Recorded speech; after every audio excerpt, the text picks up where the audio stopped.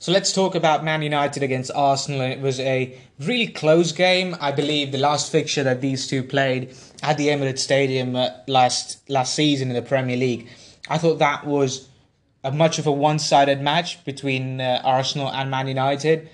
As compared to this, the scoreline is relatively more in the favour of Arsenal than it was back then. But I thought this game was a bit close, and this is not to the credit of Manchester United, in my opinion. It is to the shortcomings of Arsenal they had. I think second half Arsenal were just not at it.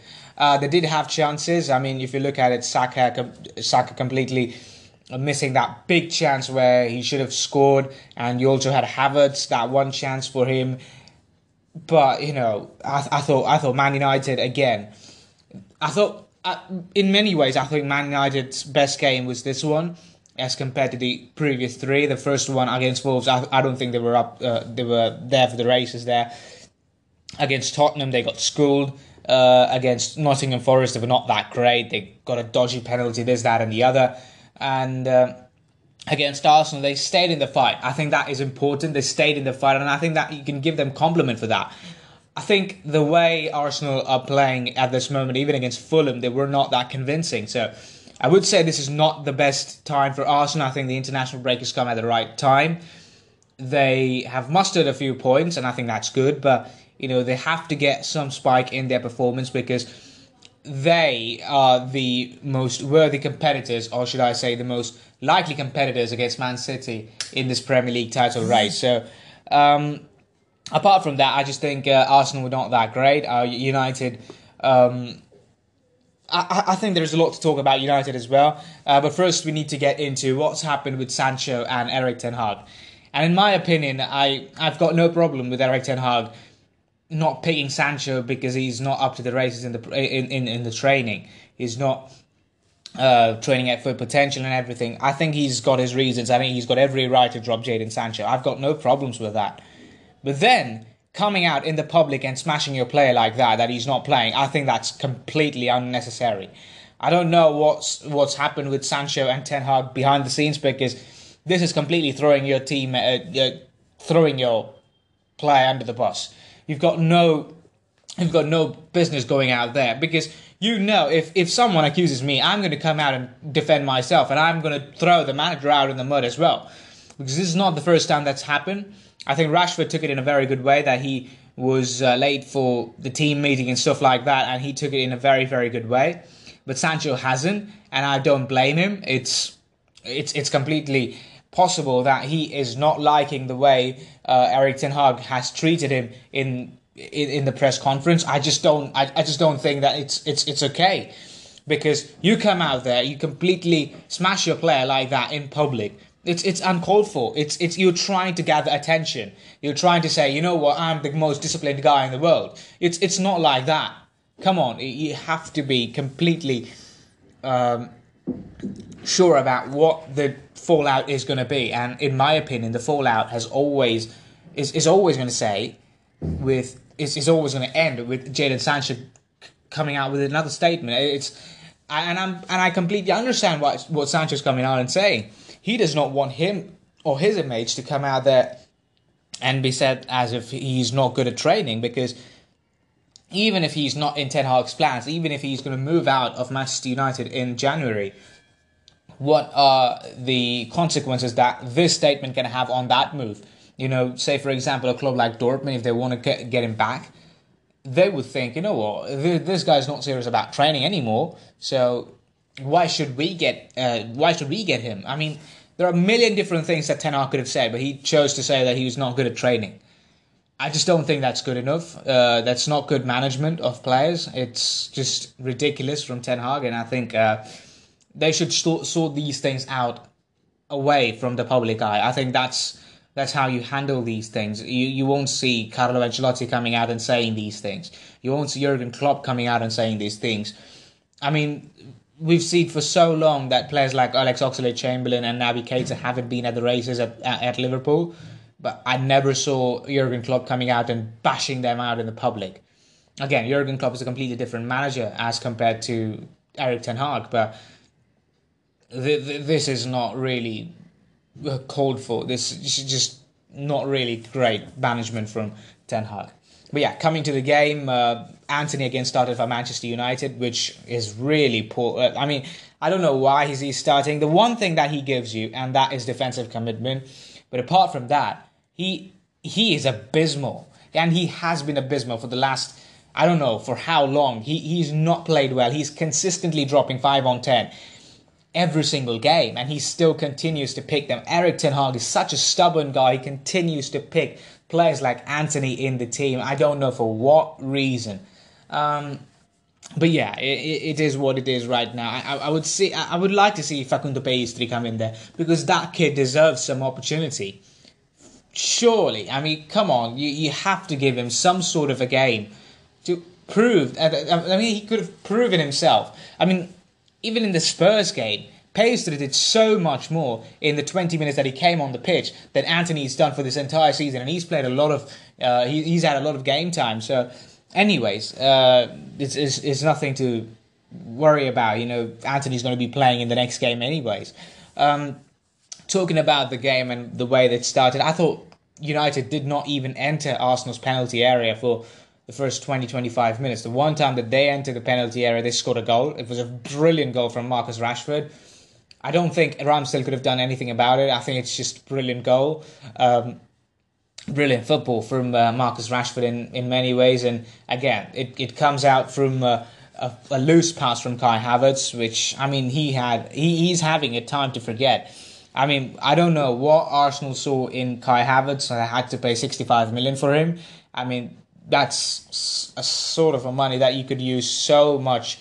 I mean, you could have a striker like Vlahovic in that sort of money. I mean, it's that crazy. But anyways, you had that loose pass. It picked up by Eriksen, and Eriksen got it towards Rashford and scored a goal. And in many ways, I thought Man United played this game as a team like Bournemouth or a Nottingham Forest or any poor team. I mean, I'm not saying poor team. A team like Crystal Palace would do, coming at the Emirates and sitting back and absorbing pressure. That's just not Manchester United.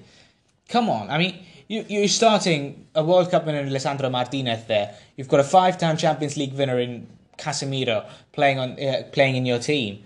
You've got Bruno Fernandes, who's probably the best player in the Premier League, as people say that he is, and so is Marcus Rashford. And you've got £100 million signing in Anthony on your team, and you're playing like this? It's just no substance in this game. You've got Andre Onana, who played the Champions League final last season. And this is sort of the picture that you present to your fans. I mean, coming out and playing like a Crystal Palace or Nottingham Forest or Bournemouth or a Norwich, any team could come.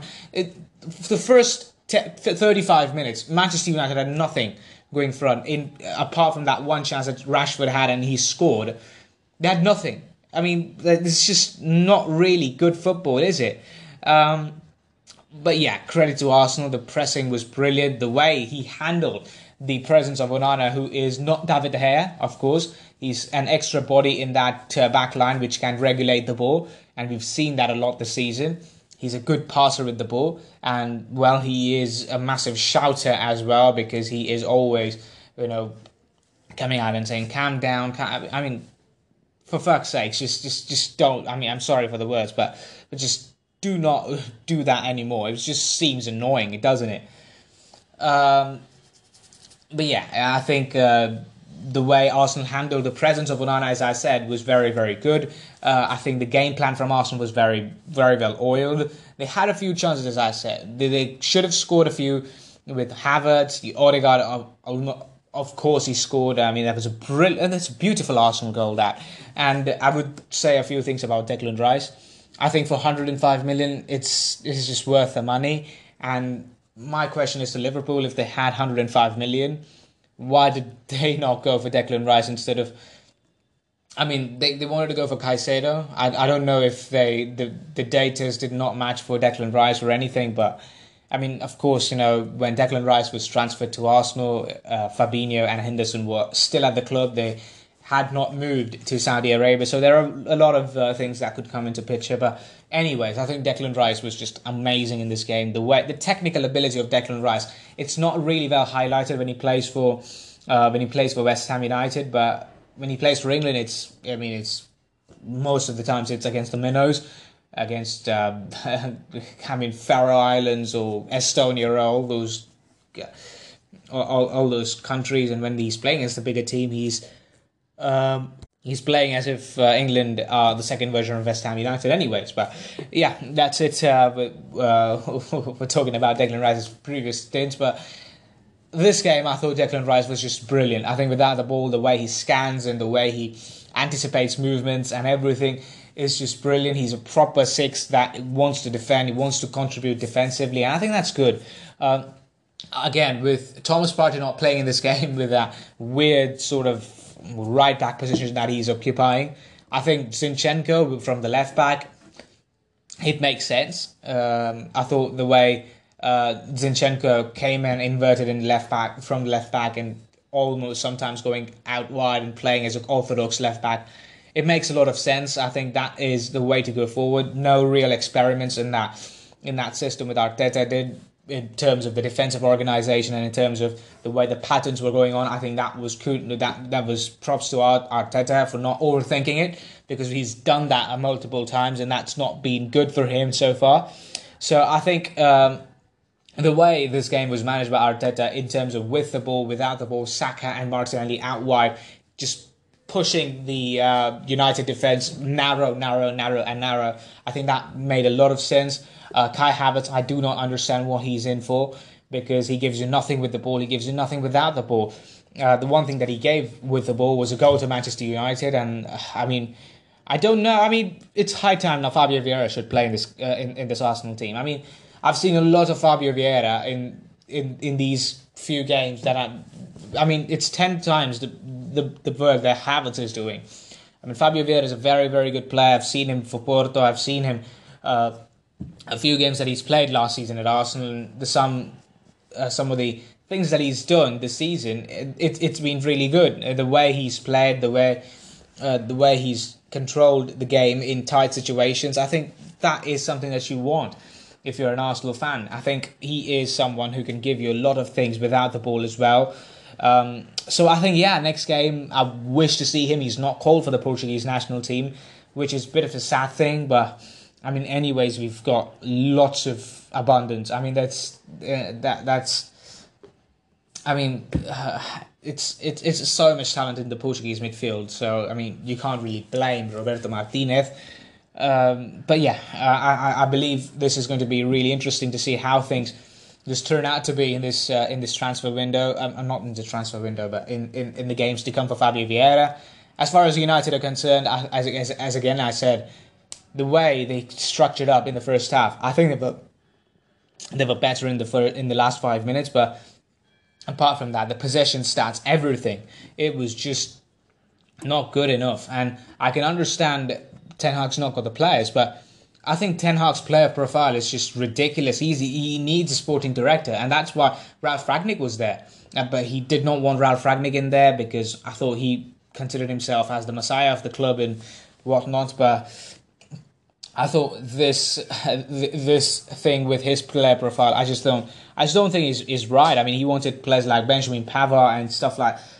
I've got no idea what he's thinking about. It's just ridiculously poor in terms of player profiles. Anthony, you can see what he was trying to do with Anthony. I've not seen it since he's come to Old Trafford. But yeah, I think the player profile and everything, I think they need a sporting director. None of this John Murtough thing is working because he's got no brains of his. I think this time you have to say that you've got if you look at it, he's targeted Mason Mount, he's targeted Anthony, he's targeted guys like Lisandro Martinez, is good. But apart from that, he's not really good at scouting players for his own team. You need someone with a proper brain who's got the proper expertise to do a job for you and not use yourself, because you've been given £400 million over the last 2 seasons and you've spent it on 60% or 70% of it has been spent on really ridiculous players and players. I mean, I've got no idea about Casemiro. I just think he is not his signing, but he's come up well. But apart from that, it's just been ridiculous. Talking about Rasmus Højlund and the cameo that he played in the second half, I thought he was very, very good. And I've said this a million times. I think Rasmus Højlund is a very, very good player. If you could check out my podcast from last season, I've repeatedly got a note of Rasmus Højlund in there because I always thought there was a player in there because the way he turns, the way he twists, the way he plays the game with his back to goal, he's an amazing player. And then you get the things that Erik ten Hag as a manager could develop into him because he's a very good man manager, and not a man manager but a good coach, which could inculcate in him the values of getting in behind and doing the dirty work for Rashford so he can occupy a few good spaces in the front line. So I think that could be interesting. But I thought the way he pulled up a cameo away at Arsenal, I think that was very much encouraging. I don't know if he's called up for the Danish national team. I won't have any problem if he's called up to the Danish national team because it would just give him some time to be match fit for the next games to come for Manchester United. Talking about the second half, I thought Arsenal completely dropped the ball. And the first 15 minutes, until the 60-minute mark, I thought Arsenal were good. But after that, they just completely dropped the ball and they were just not good enough for me. You have to be looking for a win every time you're playing the Emirates, regardless of the team that the opposition has. I think Arsenal had to do that. They did not. I thought they were not great in terms of managing the possession. In many ways, they gave up some cheap chances. Rashford had that one chance where he should have squared it down to another player. He could have I don't know who it was, but he should have passed it down to that guy, but he did not. And I just think even in that offside thing, with the naked eye, I think it looks onside. I can understand Erik ten Hag, but what a stupid statement that is. But it's just ridiculous. But anyways, he thinks that there is a foul on Johnny Evans. I mean, we will get to that. But yeah, in the second half, I thought Arsenal dropped the ball. United got a bit better. The introduction of Rasmus Højlund changed the game. The introduction of Garnacho completely livened up the place as well. With his goal, I think there was a sense of, there could be a chance where United do get a similar opportunity like this, and they might just nick up a result again. They were in driving position to draw the game. But the thing is that they lost two central defenders. One, Lisandro Martinez, and the other one, Lindelof. They already have not got the services of Rafael Varane for the next 1 month at least. So they're in a bit of a limbo here. So they were paired up with Johnny Evans and Harry Maguire. So that's a bit of an unlucky thing.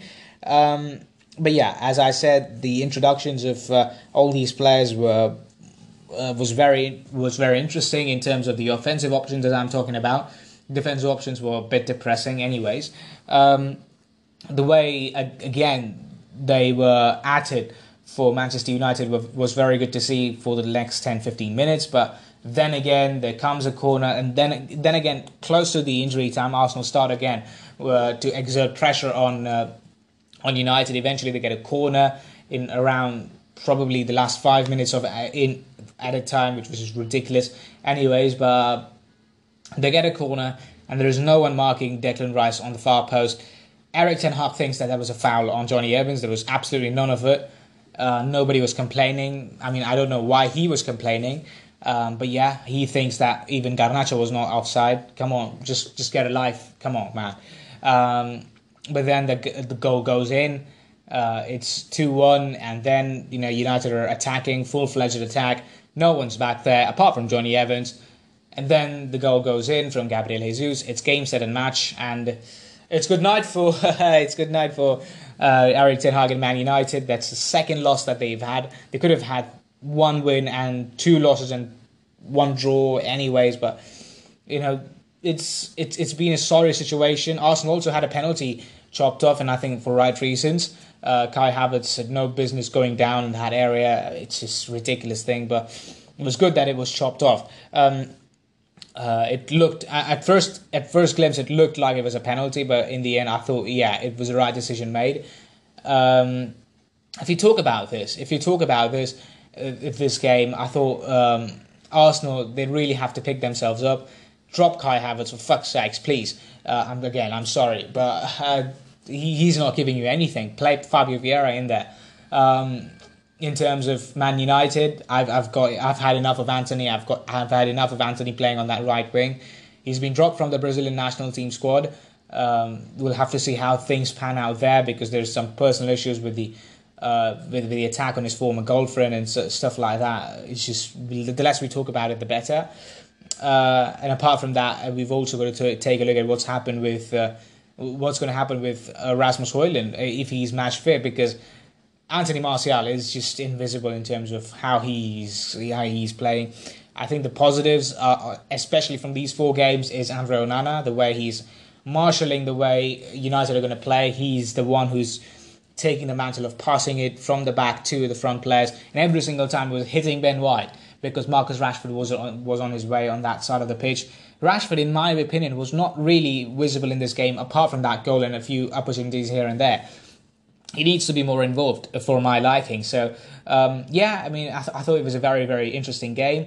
United are currently in the bottom half of the table. They need to sort themselves out, because that has to be the priority right now. Sofyan Amrabat is signed for Man United. I don't think he's the most consistent player there is, but he is a very, very good player on his day. He can give you 7-8 very, very good matches at the very highest level. But apart from that, he's a leader, he's a fighter, he's a grinder. I think that's what they need. I don't subscribe to this idea that United should play in a double pivot of 2 defensive midfielders. It's just not really what they should do. But yeah, anyways, I think if Sofyan Amrabat comes in, I think in these tough games away at Anfield, away at the Etihad, they've already had a taste of what's going to happen away at Arsenal. But in these sort of games, you could away at Bayern Munich, of course. In these sort of games, you could obviously have a double pivot of Casemiro and Amrabat, and you can see how things turn out to be. It could be a very interesting setup if this comes up to very good effect. So we'll see what happens. I think it's a very interesting situation right now for Man United. As for Arsenal, they need to sort some things out very, very quickly. So let's take a look at some of the other games from the Premier League, and we had Man City against Fulham at the Etihad Stadium. Not a good result for Fulham, but I have sympathy with them because they played really well for the first half. They kept Man City content in the first 45 minutes. They got a goal from Tim Ream as well, and then just before halftime, the goal came in from Nathan Ake, which, in my opinion, is never, ever going to be allowed in football. But I don't know how they allowed it. I don't know what VAR was doing and everything. But with that goal, I'm absolutely sure that the heads go down. And this is not an excuse for Fulham to lose by 5-1. But of course, you could say that things like that happen. It could just completely down your morale after you play so well in the first half. So I can give them a pass for it. Big news from Fulham is that Jean Palhinha is back at Fulham. He will not be joining Bayern Munich. It's a sad story because I would like to see him in a big club like Bayern. I think Bayern needs someone like a Jean Palhinha. He's a wonderful guy. He's a wonderful player. I love him to bits.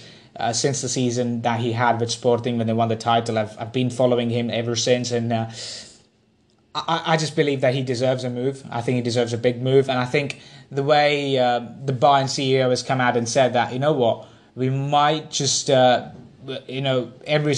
goodbyes sometimes mean that you might see your compatriot for another time in your life, and I think in January it is completely possible that they go out for him again because the main purpose of that João Palhinha signing is going to be for the Champions League knockout games, which I presume they will be there, because if they're not, it could be a catastrophe. But yeah, I think for Bayern Munich, they should be looking to get his services in January. If not for him, they might go for another midfielder. I mean, they're linked to guys like Mats Wiefer, they're linked to guys like even Aurelien. I mean, I don't know how that comes out, but anyways.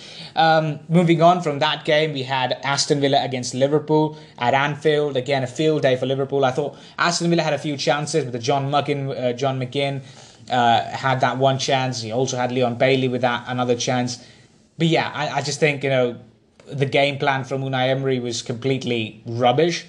And that could happen anyways, but it's a big game, you have to be spot on with your game plan, but it was not to be. I thought the highline that they played without anyone closing down the ball was just madness. And how can you give so much time and space when you're playing a highline? You cannot give so much time and space to Trent Alexander-Arnold. By the way, shout out again to Dominic Szoboszlai. As I said on Twitter, am I surprised? I'm absolutely not. But am I in awe of Dominic Szoboszlai? I am. Since the last 2 years, he's just an amazing player.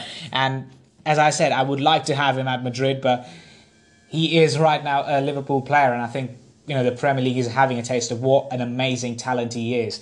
And again, he's a worker. He's got that lungs, and he's just working hard and hard and hard for his teammates. He's such an amazing prospect to have in your team, and such an amazing player, isn't he? It's a well-oiled machine, isn't he? But yeah, as I said, the game plan from Aston Villa was not good enough. By the way, shout out again to Alexis McAllister, who played as a 6 in this game. Very, very good game for him. Scanning the plays, passing, everything was very, very good. And again, I think not having Van Dijk and Konate for this game made Liverpool very much potent against the high line of Aston Villa, because you've got two players in Gomez and Matip who can pass the ball relatively more better than Van Dijk and Konate would do. I think when Van Dijk and Konate are back, they will get the first 2 places in those centre-back areas. But for now, I think it's very, very good that they've addressed these situations. I think Matip and Gomez, if they can keep their level up for a few more games, they could have a really good season in terms of the centre-back depth, with Jarro Kwanzaa as well playing really, really well. Not Jarro, but Jarro Kwanzaa. Yeah, so he's playing really well, so that's another positive for them. So yeah, it's a good weekend for them. And again, players like Szoboszlai coming in and Robertson coming in and Klopp again saying that Salah's going to stay. I think he's going to stay. I think that's the bottom line of it. Moving on to another game which we saw in this at this weekend was between Spurs and Burnley. The Spurs were really good. Heung-min Son getting a hat-trick, playing as centre forward. I don't think that's going to be changed again. I thought Manor Solomon had a very, very positive display at left wing, so that could be one thing to look at. Pape Sarr and I thought Pape Sarr and Yves Bissouma, that midfield partnership is really getting a feel for it now. And James Maddison at that number 10 position, I think again it's a really nice thing to look forward to with the way everything came up for this team. But yeah, I think Ange Postecoglou's got this team really well oiled. They've got really well drilled for this team. I think the way they play is very positive, so I think they will get job done on most of the occasions. Positive display for Spurs. By the way, Chelsea were against Nottingham Forest at the Bridge, and this was again a disaster class from Caicedo and Enzo Fernandez. I don't know why Enzo Fernandez was playing so high up the pitch, because you negate all his passing abilities and all his positive attributes on the game. But yeah, anyways, Nottingham Forest got a goal. It was a poor... I don't know what they were trying to do, Enzo and Caicedo, but they cost them a goal. I'm not... If I'm a Chelsea fan, I don't need to be worried about Caicedo and Enzo. The thing I need to be worried about is the creativity, and they're relying on something that has to happen from Sterling, which is really rare. He had a very good performance against Luton Town, but that's about it. Is he going to be the saviour for them this season? Absolutely not. He's going to tail off sometime. I don't know how this is, but this just turning out to be another sorry story for Chelsea Football Club, and I just think this could get ugly for Pochettino if he does not sort things out properly. Chilwell playing at left wing is just pissing me off. It's not pissing me off, it's just getting me more riled up, because I think Chilwell is a very good player and he can have a very good time playing as a conventional left back rather than playing as a left winger, because he's not giving you anything apart from crosses which are reaching on the opposite flank to Malo Gusto. It's just ridiculous. Anyways, moving on from the Premier League, we now have to talk a little bit about the Bundesliga, wherein we had Bayern Munich against Borussia Mönchengladbach, which is the Original Der Klassiker. This was a boogie fixture for Bayern Munich over the years. They have not won against Borussia Mönchengladbach for the last 6 games running in all competitions, and they get the victory this time away at the Volkswagen Arena. In the first half, I thought they were really poor. Ikatura got the goal, but I thought, Friedrich could have a very, very good case for having himself on the score sheet as well. But I thought Bayern Munich were just poor. They really were poor in this game. I did not think that they deserved anything from that first half. Leroy Sané came close, but in the second half, Leroy Sané just turned things up. Harry Kane had a very poor outing, I think, in my opinion.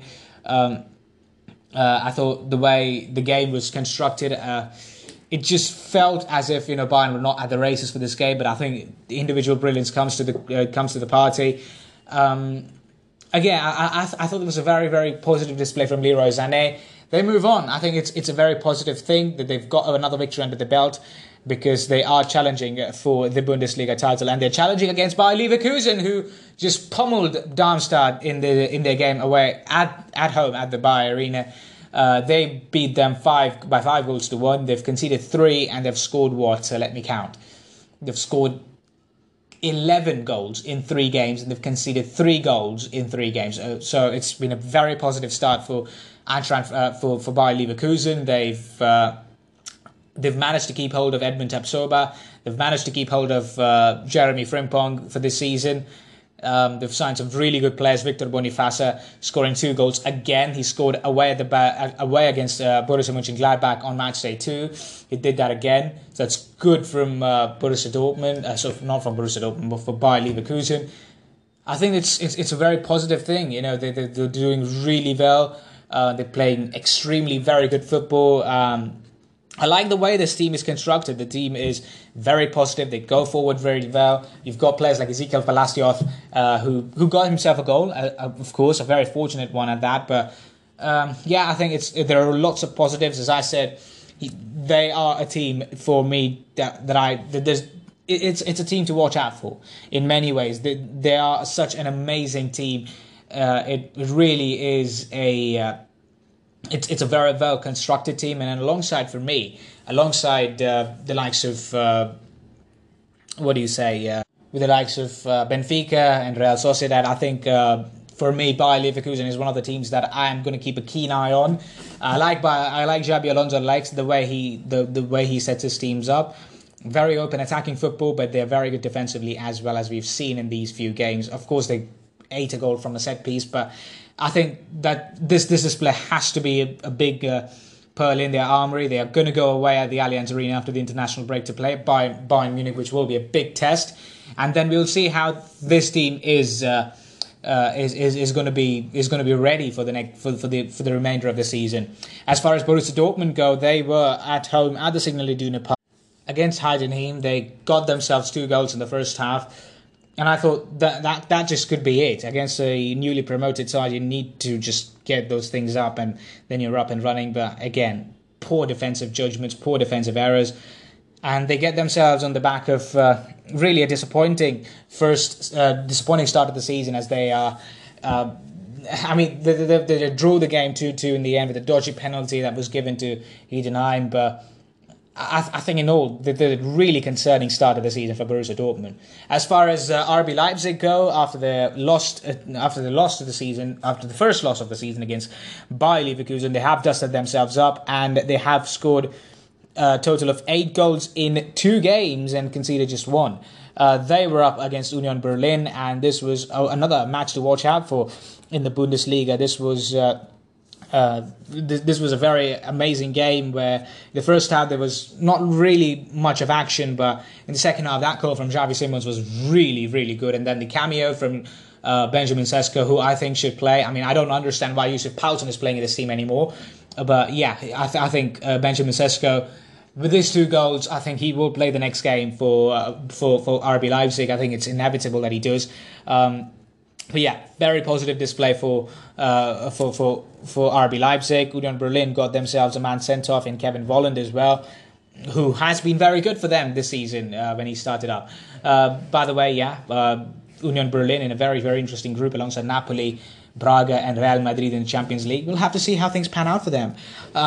Moving on, from the Bundesliga to La Liga now, where at the time of recording we still haven't had any updates for Atletico Madrid versus Sevilla. The game was postponed because of bad weather conditions, but the rain never came, and I don't know what the weather forecast was doing in that, weather department was doing on that day in Madrid. But anyways, that game is postponed, so one less game to talk about. But we did have Osasuna against Barcelona in Pamplona at the El Sadar, and this was not a good game again for Barcelona. They had a dodgy penalty. In my opinion, it was a very soft penalty given to Barcelona. Lewandowski did score that penalty. Catena got himself sent off in the process. Barcelona did concede a few chances. I think that was concerning. And so was the finishing from some of the players. I mean, Gundogan had that big chance. So had Frankie de Jong. I don't know what to say. I mean, Barcelona getting those results. I mean, they're 2 points behind Real Madrid, who are not convincing themselves, but we'll talk about Real Madrid in a bit. But this is really concerning if you're a Barcelona fan, because you're seeing nothing, no process this season. It's just like the way they ended the last season. It's just a continuation of the way they were playing, and it's just no optimism, no sorts of spark in anything that they do. So I think there is some question marks there. Osasuna had a few chances where they could not capitalize. Well, we'll have to see how João Felix and João Cancelo get themselves integrated into this team, because I think they should be good enough for this team. Felix, I don't know what is he going to play. I mean, I think he's a second striker, but is he going to play alongside Lewandowski? I have my reservations against it. We'll see. I think it's a very open situation right now. I think the game against Cadiz, the game against Getafe, the game against Villarreal, now this game against Osasuna, they haven't been convincing. We'll see to it how they pan out after the international break. Real Madrid, as I said, were at the Santiago Bernabeu, the new Santiago Bernabeu, as they say now, against Getafe. They really had to grind this result down. They were not good in this game, but yet again, with the resources that they have, with the resources that Carlo Ancelotti has at his disposal, it was a very good game, in my opinion, that they got 3 points.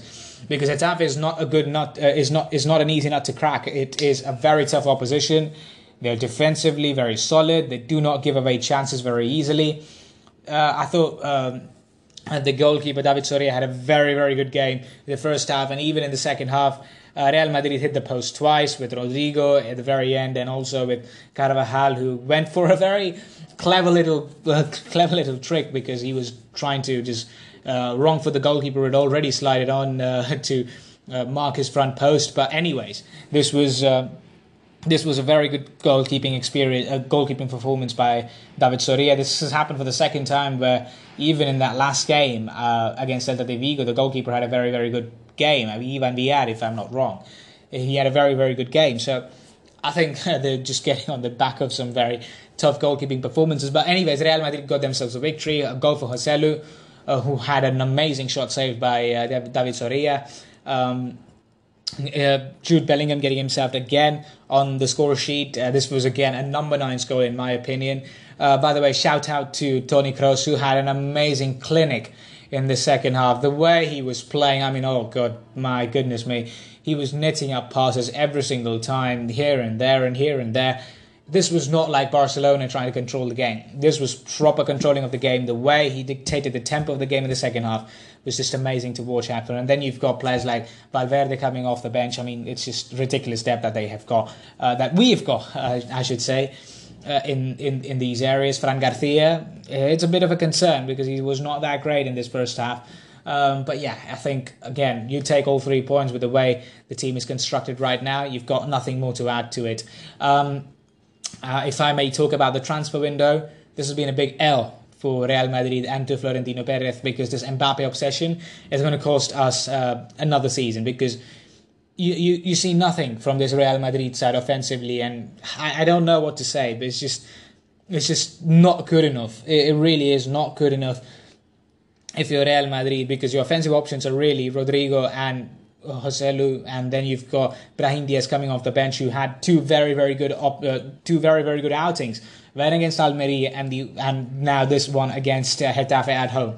So you would see that a lot of responsibilities are on these guys, but I don't know where the goals are going to come from. I have a lot of expectations now from Arda Güler when he comes back from injury. There's a lot of ifs, buts, and maybes, but it's just I'm getting a bit frustrated now. He's just trying to get my patience, and I want someone to sign for the January transfer window or anything, or if anyways, I would like to see Alvaro Rodriguez being given an extended run in this team and eventually becoming an important piece of this puzzle at Real Madrid this season. But will Carlo Ancelotti grant him that luxury? I've got no idea. But, well, let's see. Moving on from La Liga to Serie A, where we had Maurizio Sarri returning back to the Stadio San Paolo, or now is it called as the Maradona, where Lazio faced Napoli and they got themselves a result. Luis Alberto masterclass that was. An amazing atmosphere for this game, but Napoli, they got themselves a first loss of the season. They were very convincing in those first few games of the season against Sassuolo, against Frosinone, but this was a completely different atmosphere, a completely different game. I thought the way Lazio handled up Victor Osimhen was really good. Kvaratskhelia did not have much to add to in this game. He started this game ahead of Raspadori. But nothing to add to this one. I thought the way Lazio played in this game was really amazing. I thought Daichi Kamada had a very, very good game. He got himself a goal as well in the end. I thought Cataldi is really proving out to be one of the best central defensive midfielders in the Serie A. He played really well. As far as Napoli goes, I thought they were disappointing in many ways. Victor Osimhen did not have much to say about in this game. He had a frustrating evening against Sassuolo last weekend, but this one was more frustrating because he did not have any goals in this one. He did not have any sniff at goal, in my opinion. I thought the way Lazio played, they had goals disallowed in the end with Mattia Guendouzi and also Zaccagni scoring in for them, but. Anyways, I thought this was more to talk about Luis Alberto, and he had a very, very good game for Lazio. They had a very rocky start of the season, Lazio, didn't they? But now they've picked up a big victory. They're in a very manageable group with Feyenoord and with Feyenoord, with Atletico Madrid and Celtic. So I think they should manage it. They should manage it well, and I think I've got no reasons to not qualify for the last 16 from the group stage. So I think it's going to be very interesting. As for Napoli, as I said, a very tricky one with Union Berlin, Braga, who are very good this season, and also Real Madrid in this in the same group and in the Champions League. We'll see what happens. I think for Napoli, it's not much of a concern. You can see that they're going to be a very good team as the season wears on, but this loss is just kind of an alarm bell for them. Juventus in this match day were up against Empoli in this game, away at Empoli, and I think it was a really positive display from Juventus, not the one that they had last weekend against Bologna. But this was, as I said, a very positive display. But I think Empoli had nothing to work around in this game. It was just disappointing in many ways.